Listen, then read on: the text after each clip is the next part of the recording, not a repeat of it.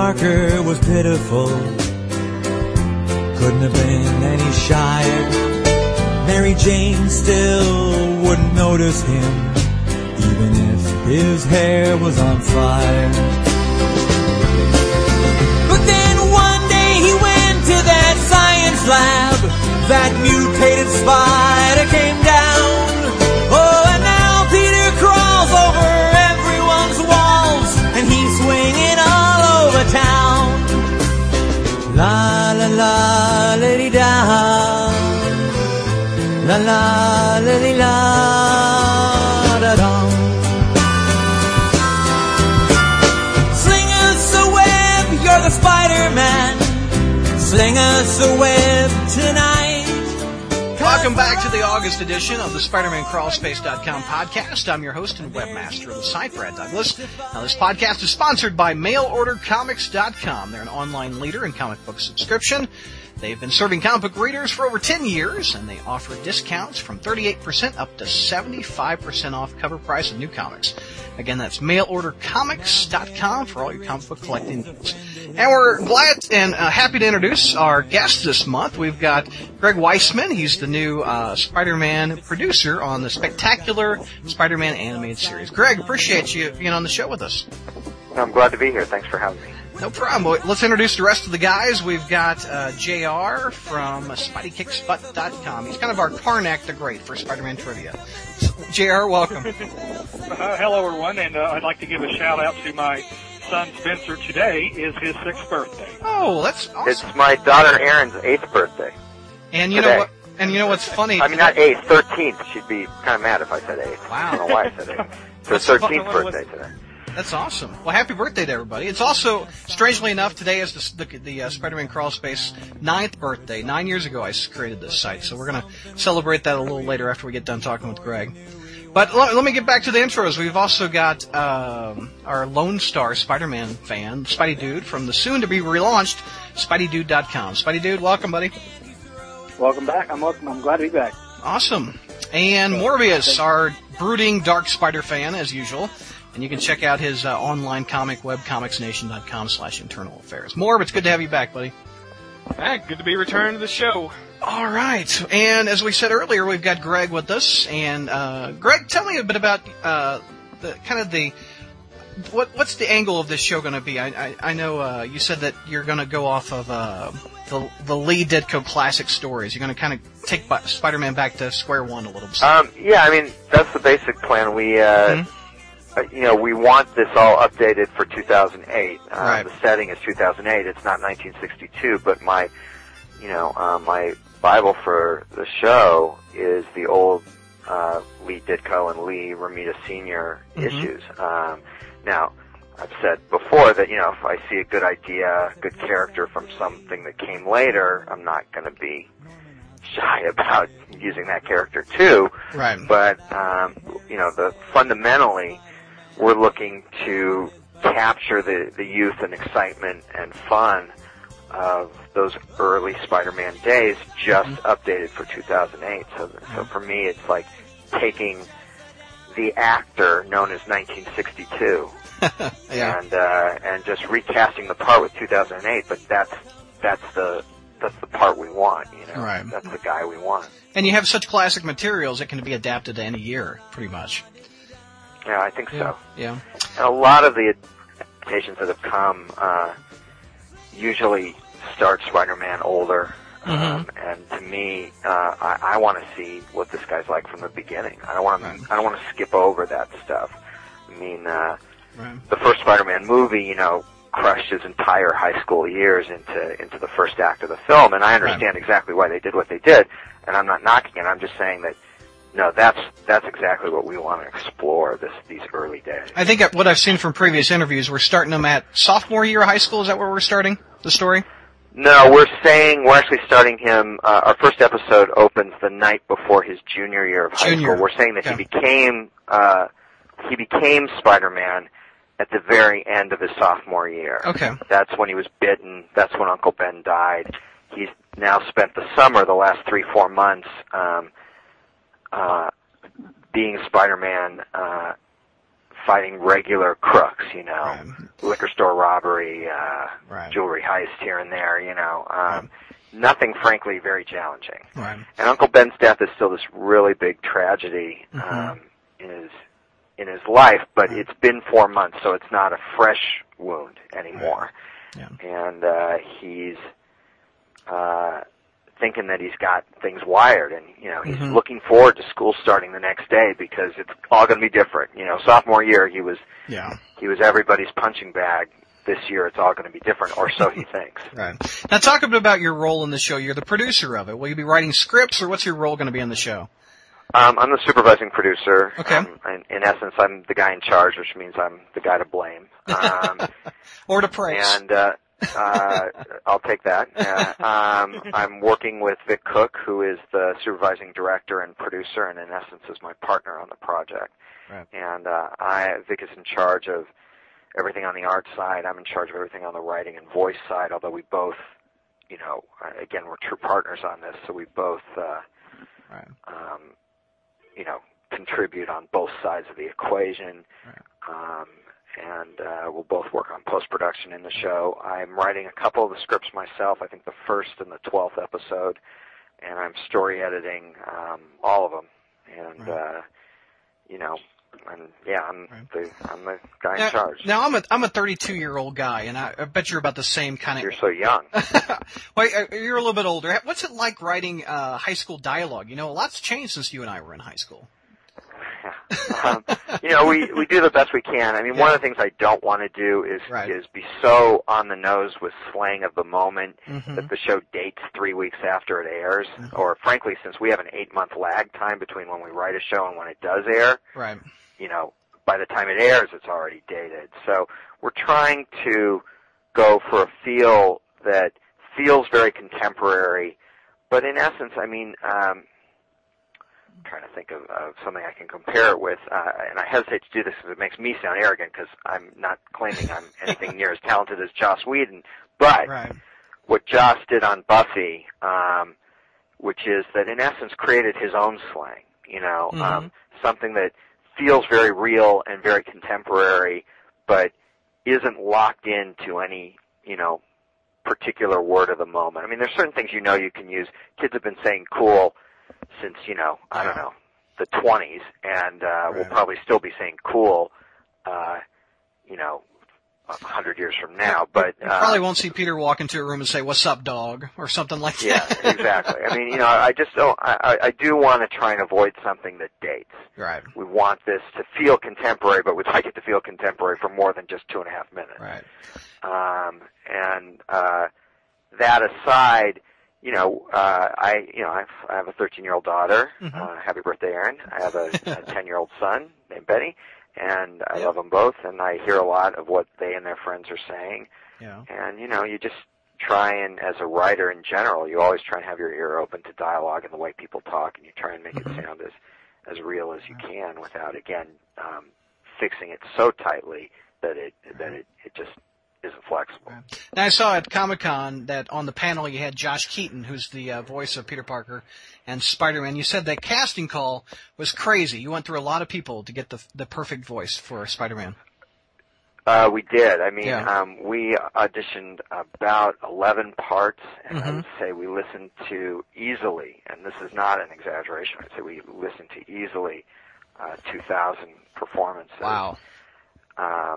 What was nice about that was that when we narrowed it down to a select group who we called back and then played the callbacks for everybody, you know, because as you might imagine, it's Spider-Man, so there are a lot of people who want and need to have input on this. Right. It was an immediate consensus that Josh was. There wasn't any arguments. There wasn't any fighting. It was exactly what we. What were you looking in the voice acting? I mean, was Tobey Maguire kind of a model, or what were you looking for? No, not per se. I mean, I don't want to make it sound like I think Tobey's great in those movies, but again, Tobey's older. You know, he's playing college-age Pete, and we're looking for something younger. We're looking for a guy, frankly, who isn't quite so weighed down by the hundreds of tragedies that Spider-Man will eventually go through. I mean, that's right. One of the tricks to it is this. Yeah, we all know what Spider-Man will eventually go through, but we can't have a character who already feels like he's been through that stuff, because then there's no place for that guy to go. So we needed someone who felt like Spidey would feel when he was first starting out, and had that kind of energy and that kind of youth. And, you know, Peter's a bit of a nerd, a bit of a geek, and Spider-Man's a hero, but he's a smart-ass hero. Exactly, you know? And so we needed someone who could both capture the energy and the humor of Spider-Man and still feel honest and real as a guy who's not one of the cool kids. Yeah. You know, when he's Peter Parker. I guess it's almost like casting two parts. You know, Peter's kind of the introverted, nerdish, and Spider-Man's the smartass, I guess, you know. Well, and it was literally casting two parts. I mean, we had two separate sides for Peter and for Spider-Man. Now the sides work together, and obviously we weren't going to cast one guy as Peter and a different guy as Spider-Man, but we had to find someone who could do both. And there is no doubt that there were some guys who auditioned who did great Spider-Mans, who didn't do great Peters, and vice versa. And there were more than just Josh who did great jobs at both, but there was a clear feeling that Josh was our guy, that this just felt to us like this was a voice that was already in my head, and I didn't know what it was until Josh, you know, started talking. Right. Now, talk a bit about your history with Spider-Man. Have you been a lifelong fan? Did you grow up reading the Lee Ditko stuff? I mean, I'm not quite old enough to have grown up reading Lee Ditko, but I am old enough to have grown up reading Lee Romita. And before I was too old, I went back and read all the Lee Ditko stuff. And so, yes, I'm a lifelong Spider-Man fan, a lifelong comic book fan. I grew up in the Romita era.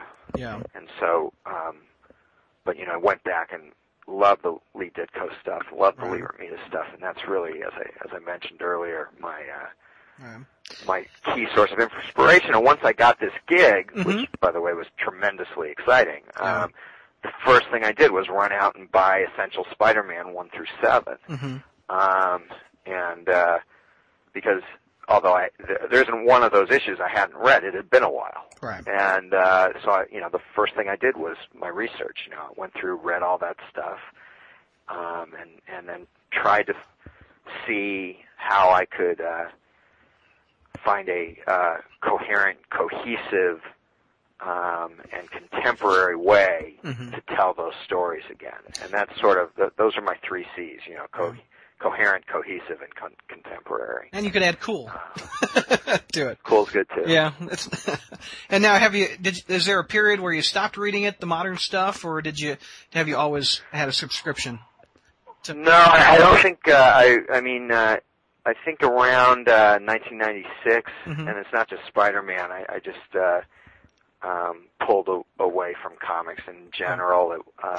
It was a difficult year in comics as far as I was concerned, and I didn't intentionally walk away. I just one of the main issues is that the local comic book store, that is the one that was closest to my work, went out of business. And so, you know, I used to go every Wednesday, and it became much more difficult to get over there. And then I just sort of found after a few months that I hadn't been in a while. And I kind of slipped away, but I'm back now in a big way. That's cool. I'm writing comics again. I'm reading them again, and it's fun to get. It's really fun to get back into it. It's like an old friend I had missed. Yeah. Well, talk a bit about one of the classic comic books is Spectacular Spider-Man. Talk a bit about the decision to call this show Spectacular Spider-Man instead of Amazing. Well, I knew I didn't want to just call it Spider-Man. I just felt like there's been so many shows out there where that was the name of the show, and the movies are just called Spider-Man without any adjective. And to me, it doesn't capture the fun of those early days. And I knew that I wanted to have the adjective. The question of which adjective had nothing to do with creative and everything to do with legal. So, I mean, I don't know if I should say this, but I guess it can't hurt. again, just based on my background, the first thought out of my mind was Amazing Spider-Man. Right. And just for various legal reasons that I don't even pretend to understand, but did not have to do with creative decisions. Amazing Spider-Man was not available to us, so Spectacular Spider-Man seemed like the natural second choice. Yeah, I like that title better than Sensational or Web of Spider-Man or something like that. Spectacular had a really good run. Yeah, someone, mentioned, the Stupendous Spider-Man. We got a lot of goofy suggestions at one point, but I think, basically once we learned that Amazing wasn't on the table, everyone, again, it wasn't like a fight. We just all said, well, then Spectacular. Right. Well, there's... And, now it's been months, and I'm so used to it that, I can't imagine us calling the show anything else. Yeah. Well, there's been a lot of Spider-Man animated series over the years. You got the classic 60s ones, the 80s ones, The Amazing Friends, up to the recent MTV one. What's going to set this one apart? And some of them just plain out didn't work back in the day, in my opinion. Like the MTV. Well, without getting too specific, I have, it's interesting. You go on the internet and you read, your site and other sites, people responding to the news about our show, and I see messages going, I don't know why they're doing it. They should just continue the MTV show. They never finished that. That was a great show. And I sort of read that and I go, I think that poster's about 14, 15 years old. And then someone else reads it and says, what are you talking about? The MTV show, that wasn't any good. The great show was, the 90s Spider-Man show. Okay, well, that guy's about 18 to 22 in there. And then someone's going, what do you mean that 90s show was awful? It's Spider-Man and His Amazing Friends. That's the only decent Spider-Man show they've ever met. And I'm like, okay, that person's about 30, 31. Yep. And then it's like, you guys are all nuts. It's the 60s show. That was the only great Spider-Man show. I'm like, this guy's my age. And I'm 43. I mean, in other words, I really feel that to some extent, what you're passionate about from a cartoon standpoint has to do with what age you were when you very first saw it. Yeah. And so I'll admit that, given my age, it's the 60s show that I think is kind of the most fun. And I'm not as big a fan of some of the things that followed. Although I know a lot of great people personally who did, their damnedest on all those series that followed. Right. But having said that, I feel like there's never truly been a great Spider-Man show that really did the true Spider-Man. And I know that sounds, some people are going to be outraged, but I feel that way. And I feel like we have an opportunity here to start from scratch, start Spider-Man where he should start, where Stan started him in high school, and explore the origins of him and his supporting cast and the villains, and really do it right. And our goal is, I said this at Comic-Con, and I said it before that, WonderCon, our goal is truly arrogant, or naive, depending on your point of view, which is that we'd like this to be the show that people remember, not just the ones who are 11 and 12 and watching it in 2008 when it first comes on, because of course those people, this will be their show. This is literally theirs, the way, the 90s show is for someone who's, 22 now, or the 60s show is for me. I want this to be the show that everybody agrees is theirs. And the comparison that we make, and I want to be careful again how I put this, because it's easy to quote me out of context and make me sound obnoxious. Well, that's easy to do, period. But the Alan Burnett, Bruce Timm, Batman the Animated Series. I think, there's a general consensus 10 years from now, 20 years from now, 30 years from now, that was the classic Batman series. And although stylistically we're not emulating that show at all, our goal is, again, no less arrogant, no less naive than we want to be to Spider-Man what that show was to Batman. Right. We want to be the show that people look back on, that this is the show that you look back on and you don't go, ooh, that didn't age too well, did it? You want this to be the show that they look back on and go, this show is still great. I think that's the pinnacle for every comic book show, is that Batman animated series. I don't think well, Justice League came close, but I think that one is the one that 10, 15 years later we're still talking about it. It hasn't gone away. Yeah, I mean, and I was already a pro when that show came on the air, and I was as big a drooling fan of that show as anybody. Yeah. I wasn't a kid, and I just think that that's our goal for this, is to get a lot of people drooling. That's a good goal. I like that. Now, final question. I'm going to turn it over to JR. At Comic-Con, you announced it right at the end that it's going to be web shooters and not organic. So talk to me a little about that decision. I mean, that split Spider fans right down the middle, I tell you. It split all of us right down the middle as well. Really? And that's all I'm going to say. Yeah. JR, you want to take it? Yeah, I'll rattle off a couple of really quick questions here. Okay. When is the show supposed to premiere, and how many episodes per year are we talking about? It's premiering March 2008. We've got an order for 13 episodes. We are very, very hopeful, and really there's no reason to believe that there won't be a second, third, fourth, fifth, who knows how many seasons. But at the moment, we're just working on 13. Okay. So you don't have a firm commitment for 2 or 3 years then? You're just working 1 year at a time and hoping for the best? Well, I'm hoping that we get a commitment for the second season at least sooner than later, and I think we will. I really do. But as of today, all I know for sure is the first 13. And there's a lot of discussion about the second 13, a lot.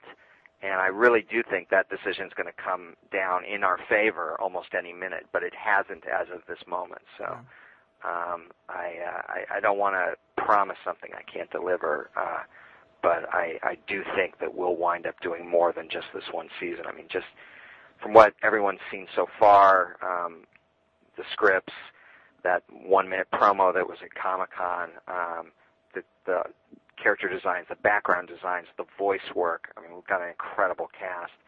I think all this stuff combines to make everyone have a lot of confidence in this show.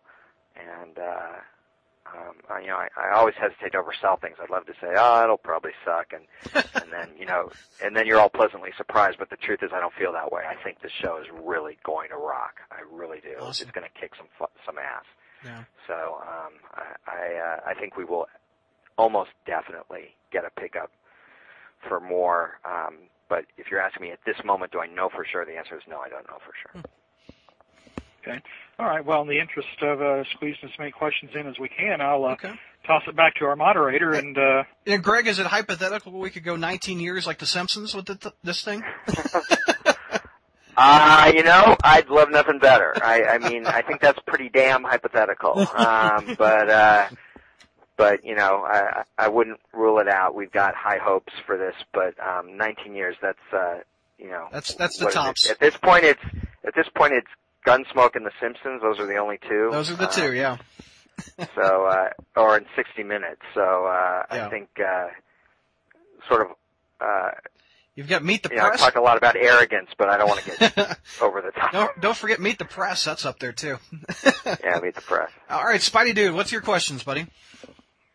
Well, my first one is what I feel like made the Batman, the original, the animated series in the 90s, the Bruce Timm series, made it so great was the fact that they were kind of able to let loose and they weren't really hampered like, say, the 90s Spider-Man cartoon was by standards and practices.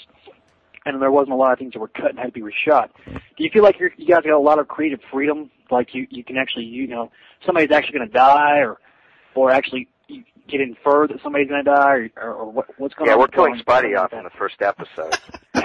There goes the 13.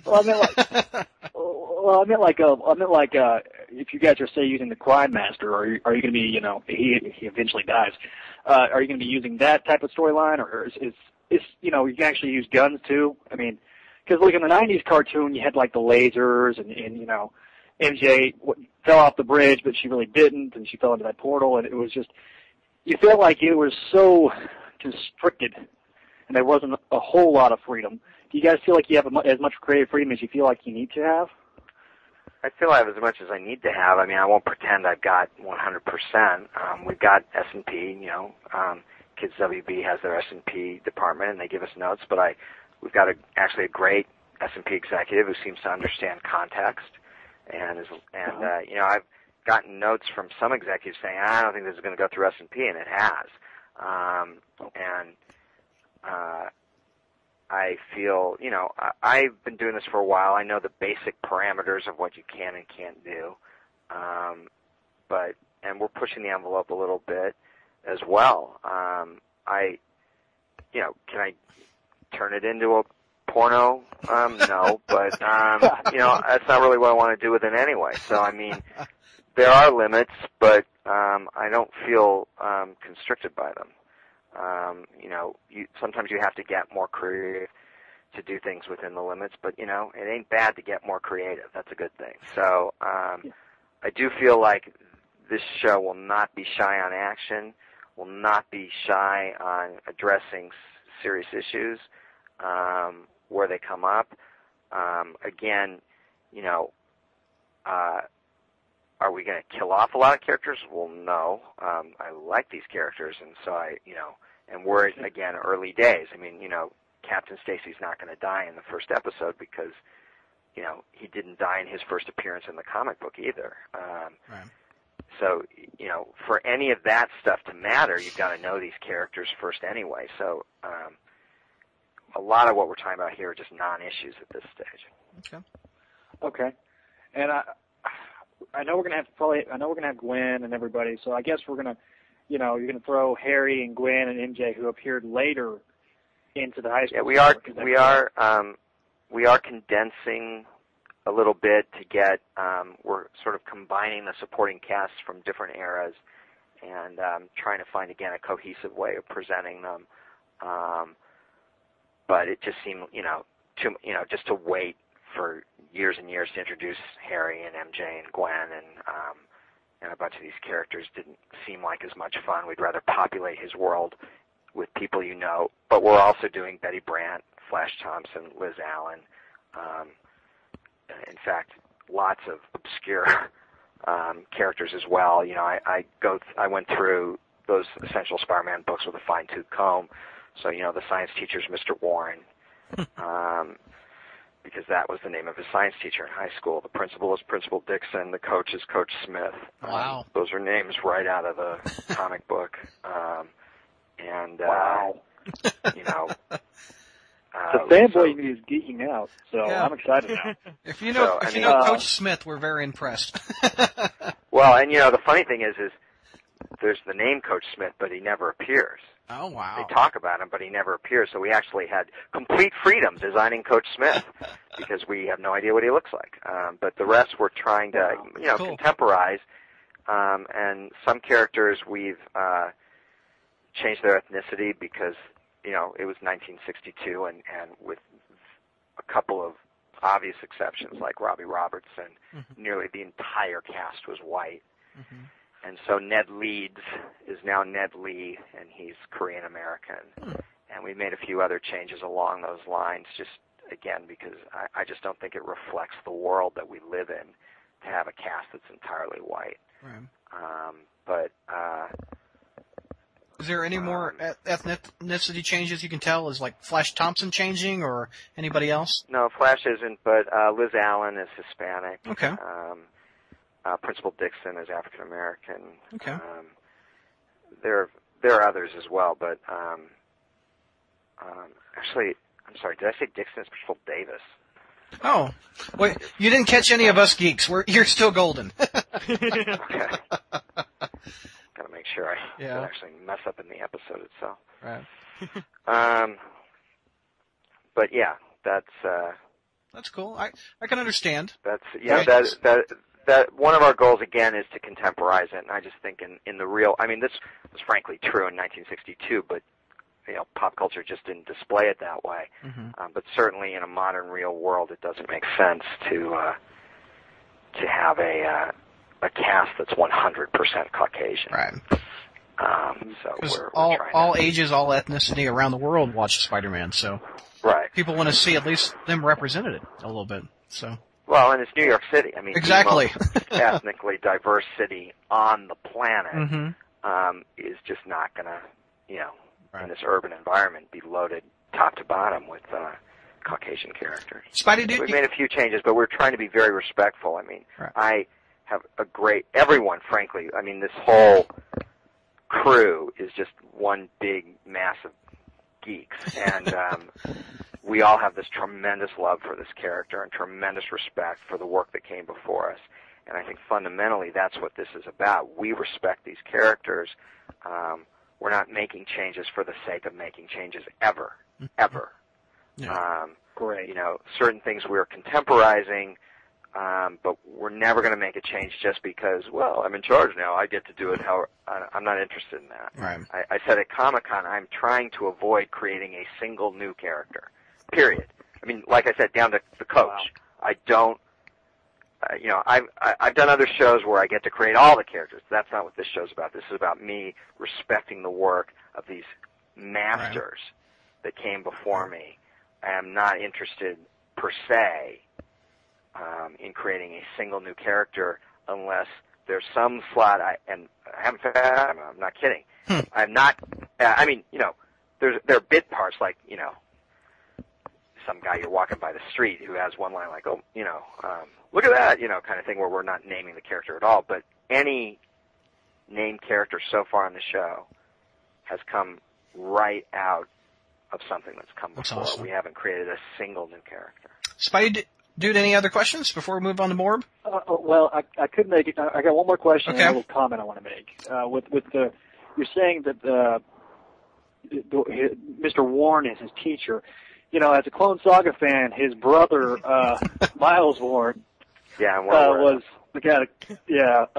You know, so we might see a possible Clone Saga on the show later on down the line. Well, I don't want to. You're getting so far ahead of me here. We're definitely at some point, assuming we get multiple seasons, we'll see the Jackal. Oh, cool. Where we go with that from there, you're just so far ahead of me that you know, I don't want to comment. But the Jackal, you know, does not appear in season 1, and but I'm very aware that this high school Mr. Warren is the brother of his college professor, Mr. Warren, and I'm not going to wait till he gets to college necessarily to introduce the brother. Cool. So, you know, we've got that in mind, and you know, I am planning ahead, although I may not be planning quite as far ahead as you. I think it would take 5 seasons to explain the Clone Saga anyway. Yeah, the whole story. Yeah. But my last question is I find it kind of interesting. It's on WB. What was the motivation for? Because Warner Brothers obviously owns DC. What was the motivation behind getting this show on, particularly on Kids WB, and not say like Fox or something like that? Can you tell me what that motivation is, or you know, you'd have to ask the business people. I wasn't part of that decision process. They came and said, "Hey, you want to make this show?" And I, you know, tried not to drool in front of them so that they'd pay me something. You know, the decision as to what network it went on. I mean, I think Kids WB is a great partner. They've been a great partner up to this point. And you know, obviously, I know they own DC Comics. I worked for DC Comics for years. But, you know, Kids WB wants to be competitive, and, you know, there isn't a more competitive property on the market right now, so I can understand why they'd want it, and they've been great partners, and that's all I care about. As to why Sony and Marvel chose to go with Kids WB was something else. That's a business affairs thing. It's not my, I just don't even know. Cool. All right, Morb, your turn. What do you got for Greg? Well, we got so many great questions on the message board. I'm just going to keep it down to one for myself. Okay. I am that 20-year-old who grew up with the 90s series and felt like that was my own that you mentioned earlier. And one of the great things I thought it did for me was it used the Morbius character. And trust me, this question isn't as specific as it sounds. And that is my favorite character in comic books now. So I'm wondering if with this show, do you have any specific intention of exposing some more lower-tier villains to a new generation, or maybe even revamping them? Or are you just going for more classics or people that maybe strike you specifically? We're starting, I'm not, you know, without getting too specific, we're starting obviously with the more classic, with the earlier villains, a lot depends on how many episodes we get to do. If you give me enough episodes, I'll get to everything eventually, really. But we're starting. The villains I'm allowed to talk about are the ones that we teased in the trailer that we showed at Comic-Con. But I don't think that it's shocking, that these are some of the first villains we're using: Vulture, Electro, Lizard, Sandman, Green Goblin, Dr. Octopus, Venom. I don't think that it's much of a surprise that these are these are some of the great classic Spider-Man villains. And those aren't the only villains we're using in the first season. Those are just the ones I'm allowed to talk about. Cool. That's just, we've got I would say at least a half dozen more just in season 1. You give me enough episodes and you're going to see a lot more villains, including Morbius and others. I just need, I don't want to try and stuff everything into 13 episodes because, like I said, I'd like the show to be coherent. I'm in this for the long haul. As long as they want to make it and as long as they want me to make it for them, Vic and I want to be doing this show. We've got a great character design on Cheeks Galloway, who's just doing amazing work. We've got a great voice director, Jamie Thomason. I've got a great cast, an amazing writing staff, Kevin Hobbs, Matt Wayne, who did Justice League Unlimited, Andrew Robinson, Randy Jan, terrific writing staff. We've got great directors, Troy Adamitis, Dave Bullock, Dan Fawcett. This is a dream team. As far as I'm concerned, and as long as they keep letting us make it, we're going to keep going. And so again, give me enough episodes, I'll get to everybody. All right, let's tackle the message. We got Hobie Brown in the first season. Oh wow, that's cool. Oh, right. Let's tackle the message board questions. First one is Wombat 909. He talks a bit about how back in the '90s series, Marvel writers like J.M. DeMatteis wrote a couple episodes. Is there any chance of seeing like Brian Michael Bendis or Peter David pen a script for the show? Well, if you're talking long term, anything's possible, but not in the short term. I mean, I've got a writing staff, a small group of people who were very involved in plotting these 13 episodes, which are very intricately plotted. Each episode stands alone, but as I announced at Comic-Con, we're also collecting episodes 1 through 3, 4 through 6, 7 through 9, and 10 through 13 as DVDs.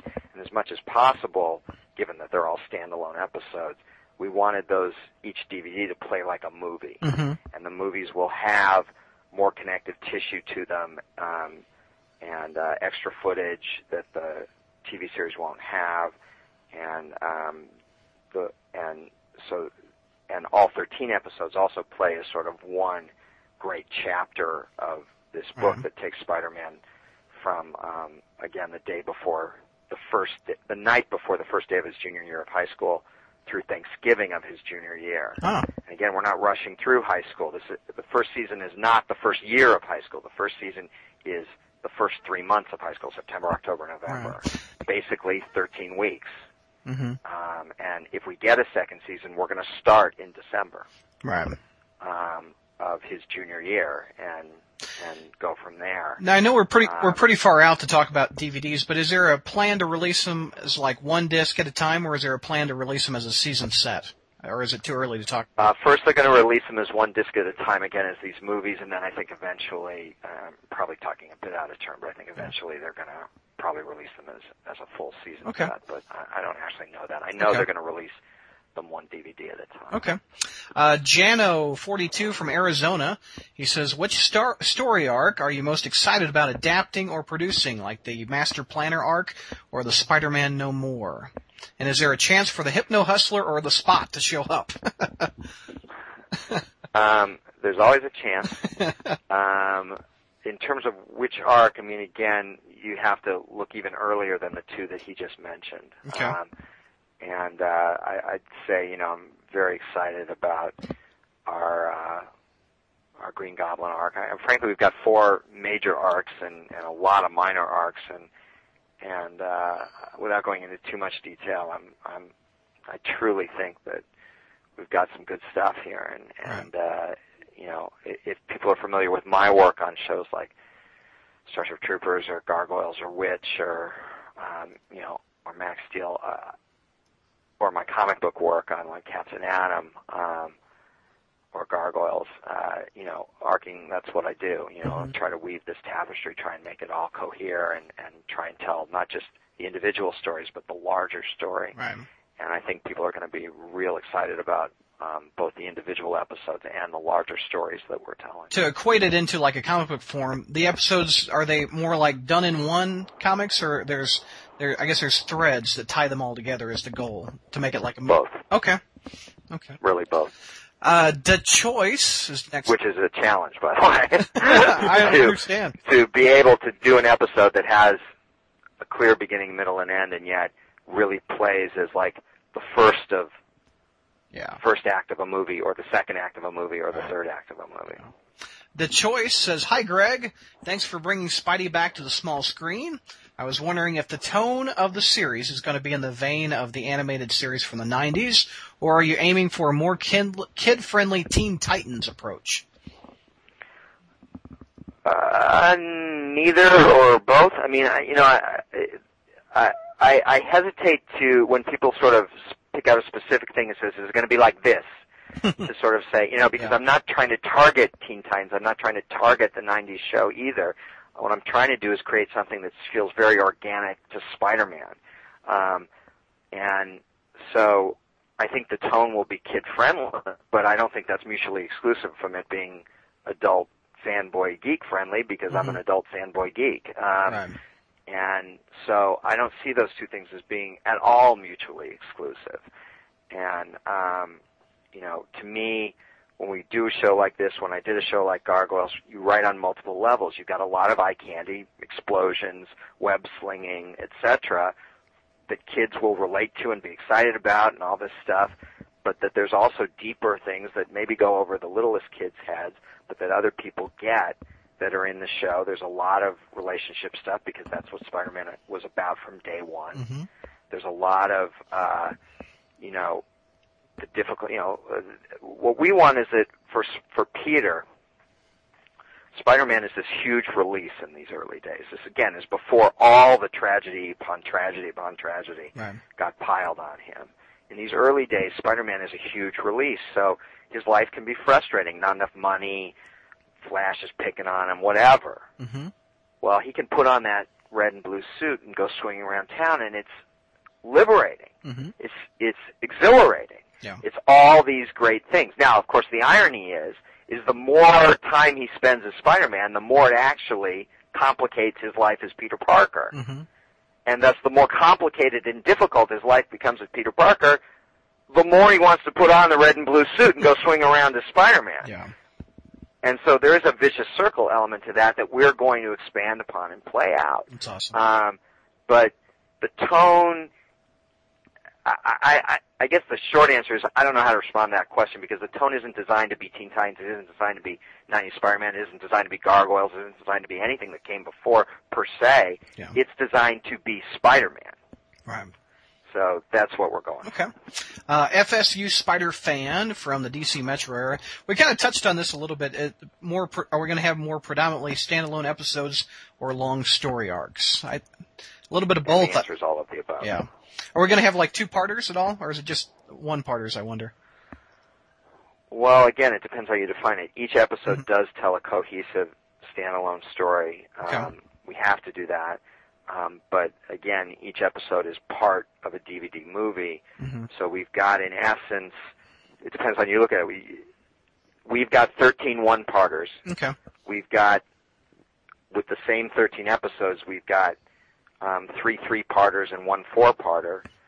Or if you feel like looking at it this way, and it's completely legit to look at it this way, we've got 1 13-parter. And if we in fact get a pickup for season 2, which again I do think we will, although I should knock wood or something so I don't screw it up. But you know, then in fact season 1 is in and of itself is just a chapter of the larger story. Okay. So. Black Cat, our friend the Black Cat, says, who's from Spidey's supporting cast will make an appearance or be part of the cartoon? A huge quantity of Spidey's supporting cast will be in the cartoon, from characters that, of course, how could we do without, like Aunt May and Jonah Jameson, to others that are, again, pretty obvious, like MJ or Gwen or Harry or Flash, to characters who are more obscure, like Sally Avril, Hobie Brown, Fred Foswell, wow, Coach Smith. I mean, you can't get much more obscure than Coach Smith. No, he's the pinnacle. Character who never visually appeared in the episode, and yet we found his name and used him. Yeah. It's hard to get more obscure than that. But we're trying very hard to populate this world, and again, populate it without creating any original characters, because why would you need to? Right. It's so rich already. Travis from Dayton, Ohio, he says, do you plan on updating the villains' costumes or tweaking any of their origins to fit the series, or are you going to try to stay as close to the source material as possible? Again, the answer is both. We are absolutely tweaking some costumes, tweaking some looks. We are updating and adjusting certain origins to both fit something more contemporary and also to make, again, a more cohesive, coherent approach to the creation of villains. But having said all that, I'm absolutely sticking as close to the spirit, if not all the details and as many of the details as the original stuff had, because, again, I'm a fan of that stuff. We want to contemporize it. You want to be able to mix things up. I mean, in 1963 or 4, it made sense for literally every single villain to be a result of radiation. Yeah. But after about the 5th or 6th radiation-based villain, you kind of go, maybe there's another approach we could take that still captures the spirit of who this villain is. Yeah. But is not using just the same exact method of creation. So we've made some changes, I won't deny it, but I think they're all changes made in the spirit of capturing the core essence of who these characters are. And Man Spider from Milton, Massachusetts, he says, any storylines that you'd want to adapt to the show in later seasons? We kind of talked about the Clone Saga being a possibility. Anything else you're looking forward to after season 1? There's a ton of stuff I'm looking forward to. I mean, a ton. But I'm just going to hold my counsel on that. Okay. Effin' Spider-Man from Colorado says, Mr. Weissman, in the past, Spider-Man animations have always been more or less a realistic interpretation of the comic. This one is markedly more of a toon style, not really reflecting the books. Why was this particular style chosen? And did this style test well with focus groups? And does his target market respond better to this style? And what's the target market as you see it? The style was not tested with any focus groups unless you count, me and Vic. And, various other people who, work for Sony and Marvel and Kibitz and et cetera. But no, we haven't done any focus testing. What we did do, and this was our clear intent when I brought Vic on, and what Vic and I wanted to do, is have a style that is eminently animatable. That some superhero cartoons in the past have tried to emulate comic books, which are still pictures. Right. They're sequential, but they're still single images that do not have to be animated by 42 different guys in a foreign country. And they wind up with a lot of musculature and a lot of lines that wind up moving around on the bodies, that it becomes very, very difficult to get a good-looking show, to get a Spider-Man who can move. And one of the first things I said when I came aboard the show, and the absolute marching orders I've given to everybody on this staff, is that this is a Spider-Man who moves. Right. And with that in mind, we wanted animation style that moved, that truly would be great to look at, and so animatable that, you know, we could move this character without worrying about, is he getting off model? Those muscles, you know. So we wanted something very clean, very iconic, and very contemporary. Right. And we really feel we found that in Sean Galloway. Cool. Greg XB says, "Hi, Greg. You've always written terrific villains. You're going to have to help me with these names. David Xantos, is that right? Xanatos, yeah. Demona. Demona. I'm 0 for 2. And Thylaug, is that right? Thylaug. I'm 0 for 3. Are 3 of the best villains in the history of animation. Which members of Spider-Man's Rogues Gallery are your favorites and have been particularly fun to write? Who's your? I have a lot of favorites. More now that I've started this project than even before I started it, because now it feels like they're all kind of my kids, at least foster children, you know, and so it becomes harder for me to pick between them because we've been doing great stuff with a whole bunch of them.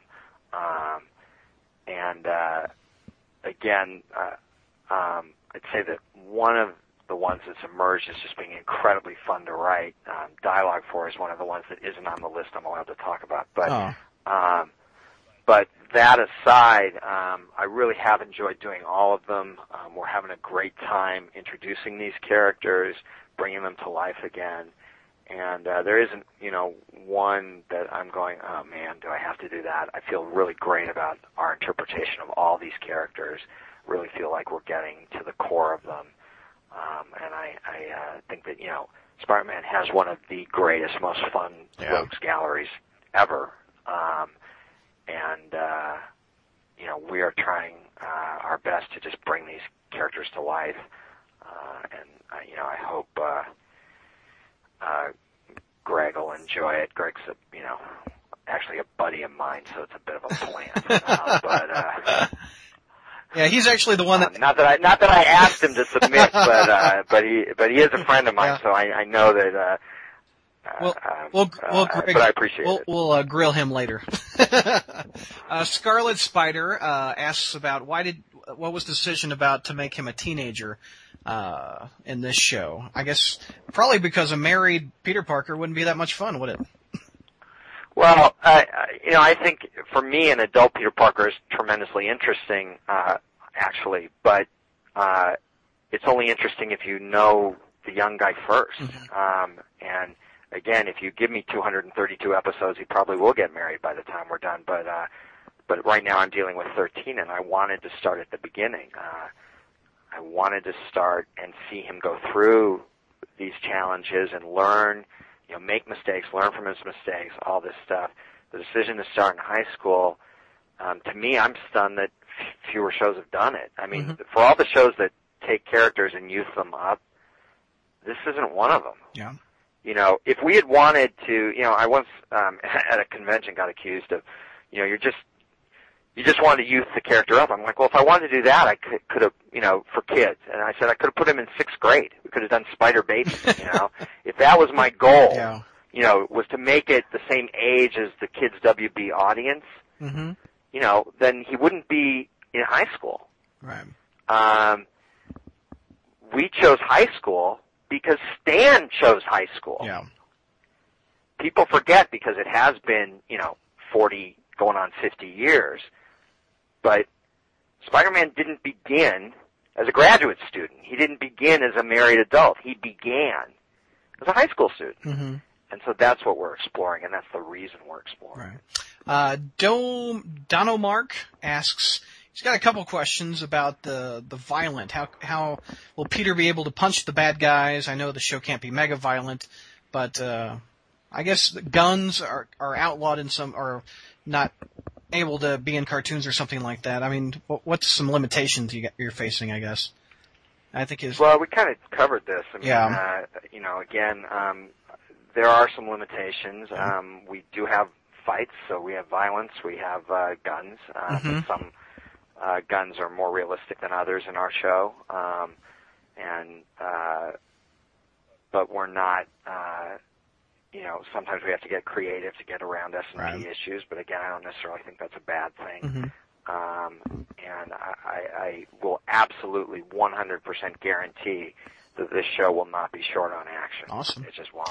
Scarlet Spider says, how much will we see of Peter's life outside the costume? It's going to be 50-50, 60-40? I don't break down percentages. That's got no meaning to me. But, but we're going to get all these aspects of his life. I mean, Spider-Man, his life at home with Aunt May, his life in high school, his life at the Daily Bugle, his life at the ESU laboratory.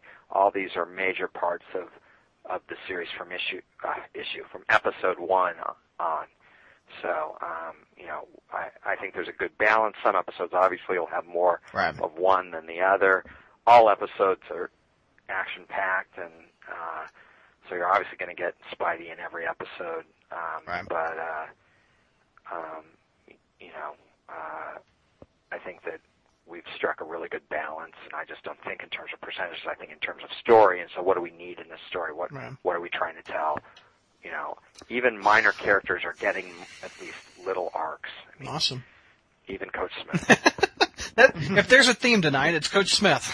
Right. Well, actually, the theme of the series, really, and I'm surprised I haven't, that no question has gotten me to mention this before. The theme of the series is the education of Peter Parker. Right.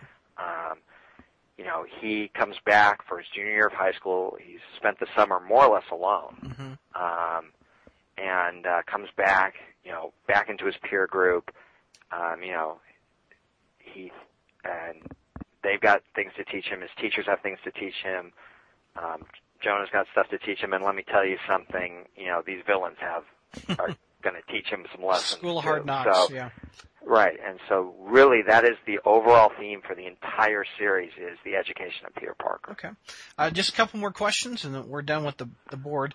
Druma asks, she's from London, Ontario. She says, how lengthy was the creative process trying to pinpoint the art style the show would take on? What are some of the other styles that you looked at? Well, we invited a number of artists to test to do the show.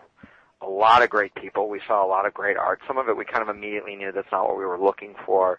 Some of it we did consider, but Sean Galloway, Cheeks, he just sort of stood out from the pack. It was we just kept getting drawn to his stuff, his take on things, which was both very fresh and yet very iconic. And that was, again, the marching orders I gave my people, which is that this stuff has to be contemporary, but it has to be iconic. I'm not trying to reinvent the wheel here. I'm trying to play this so that people instantly recognize the wheel and yet don't feel like it looks tired, it looks old-fashioned. So Sean was really able to capture both those incredibly important elements. Well, the three important elements from a design style were, 1, contemporary, 2, iconic, and 3, animatable. Had to be able to move. And Sean was able to do those things for us, so he just emerged. On the character design side, and then as we went to look at things like background design and prop design and stuff like that, Sean had sort of set the tone for the series as a whole.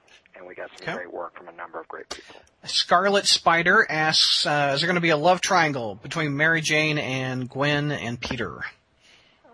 Triangle is not enough size to describe what we have going on. As I said at Comic-Con, the Peter that we first meet in episode 1 has never had a girlfriend and is madly, passionately in love with whatever girl happens to be standing in front of him at any given moment.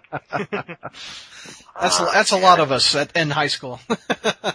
So just in high that's school, how I feel, right? And that just felt very real to me. It also felt like, again, we know, those of us who've been reading Spider-Man comics for years and years and years, we know what happens down the road with characters like Felicia Hardy and Gwen Stacy and Mary Jane Watson, and we know that. But our Peter doesn't know that yet. He doesn't know what we know. Right. And right now, it's not that those girls aren't interesting to him, but you know what? Liz is really interesting too, and so's Sally, and so's Betty. Betty's very interesting. That was actually his first girlfriend, back in the early issues. And so he is a guy who runs around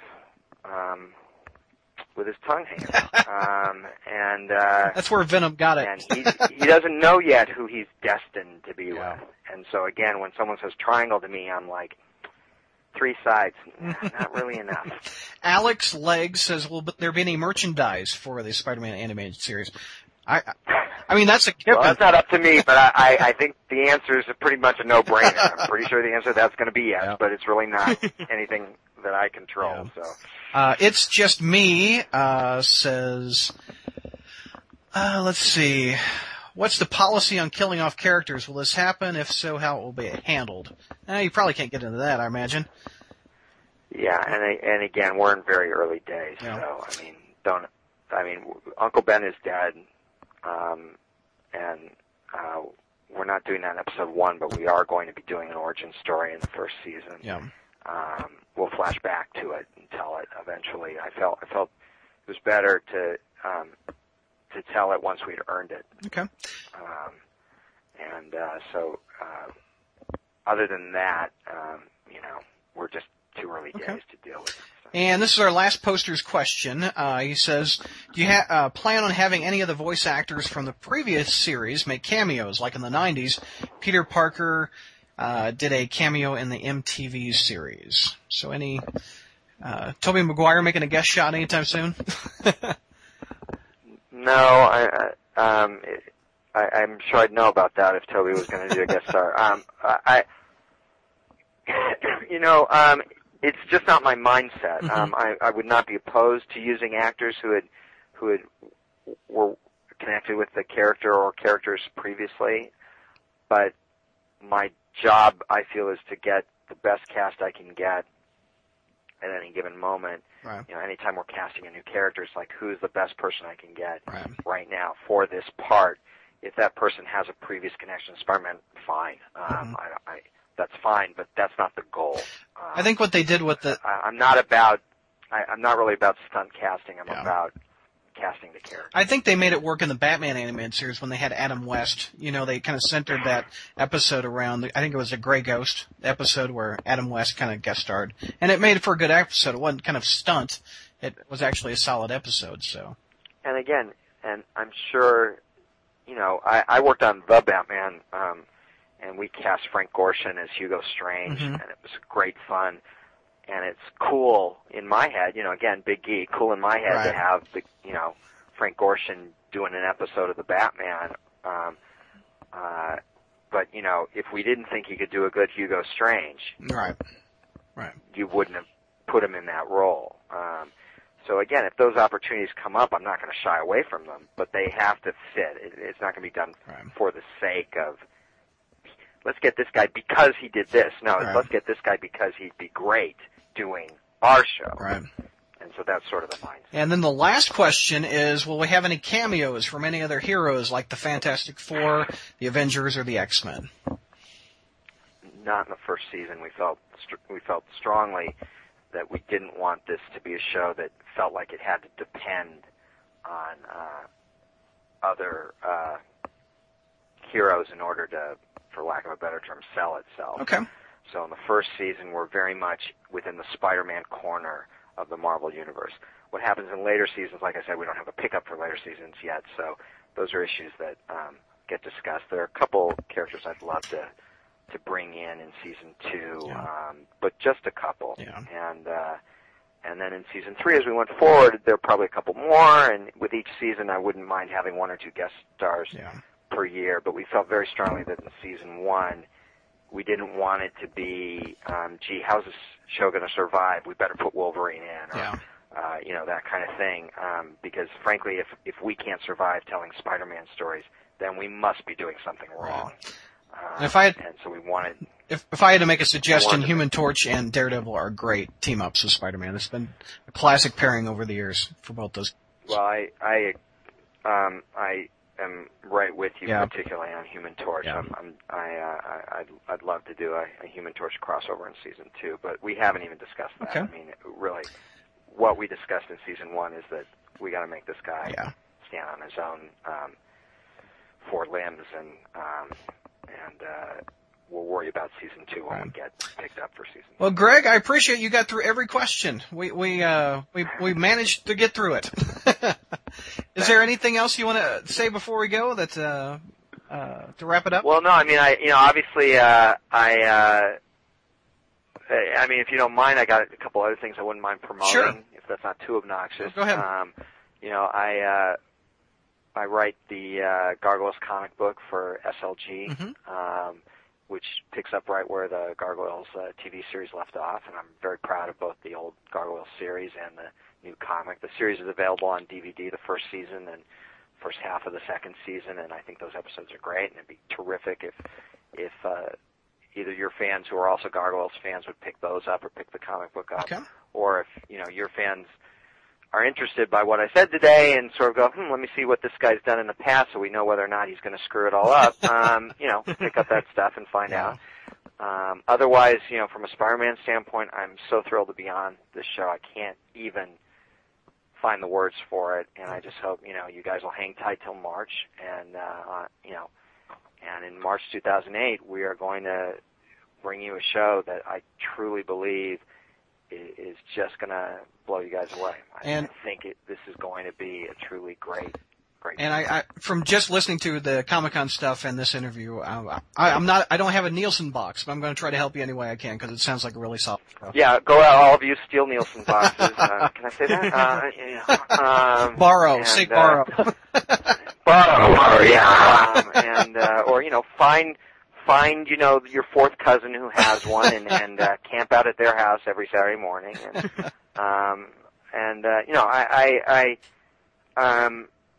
And I can say this even with modesty because it's not just me. I'm not a one-man show here. There are, all the people I've named already, people I haven't named. I've been asked not to name the cast beyond Josh Keaton for all sorts of publicity strategy reasons that I'm not sure I understand, but I have to respect. But we have a great cast that I haven't named yet, and Josh is terrific, and I just think that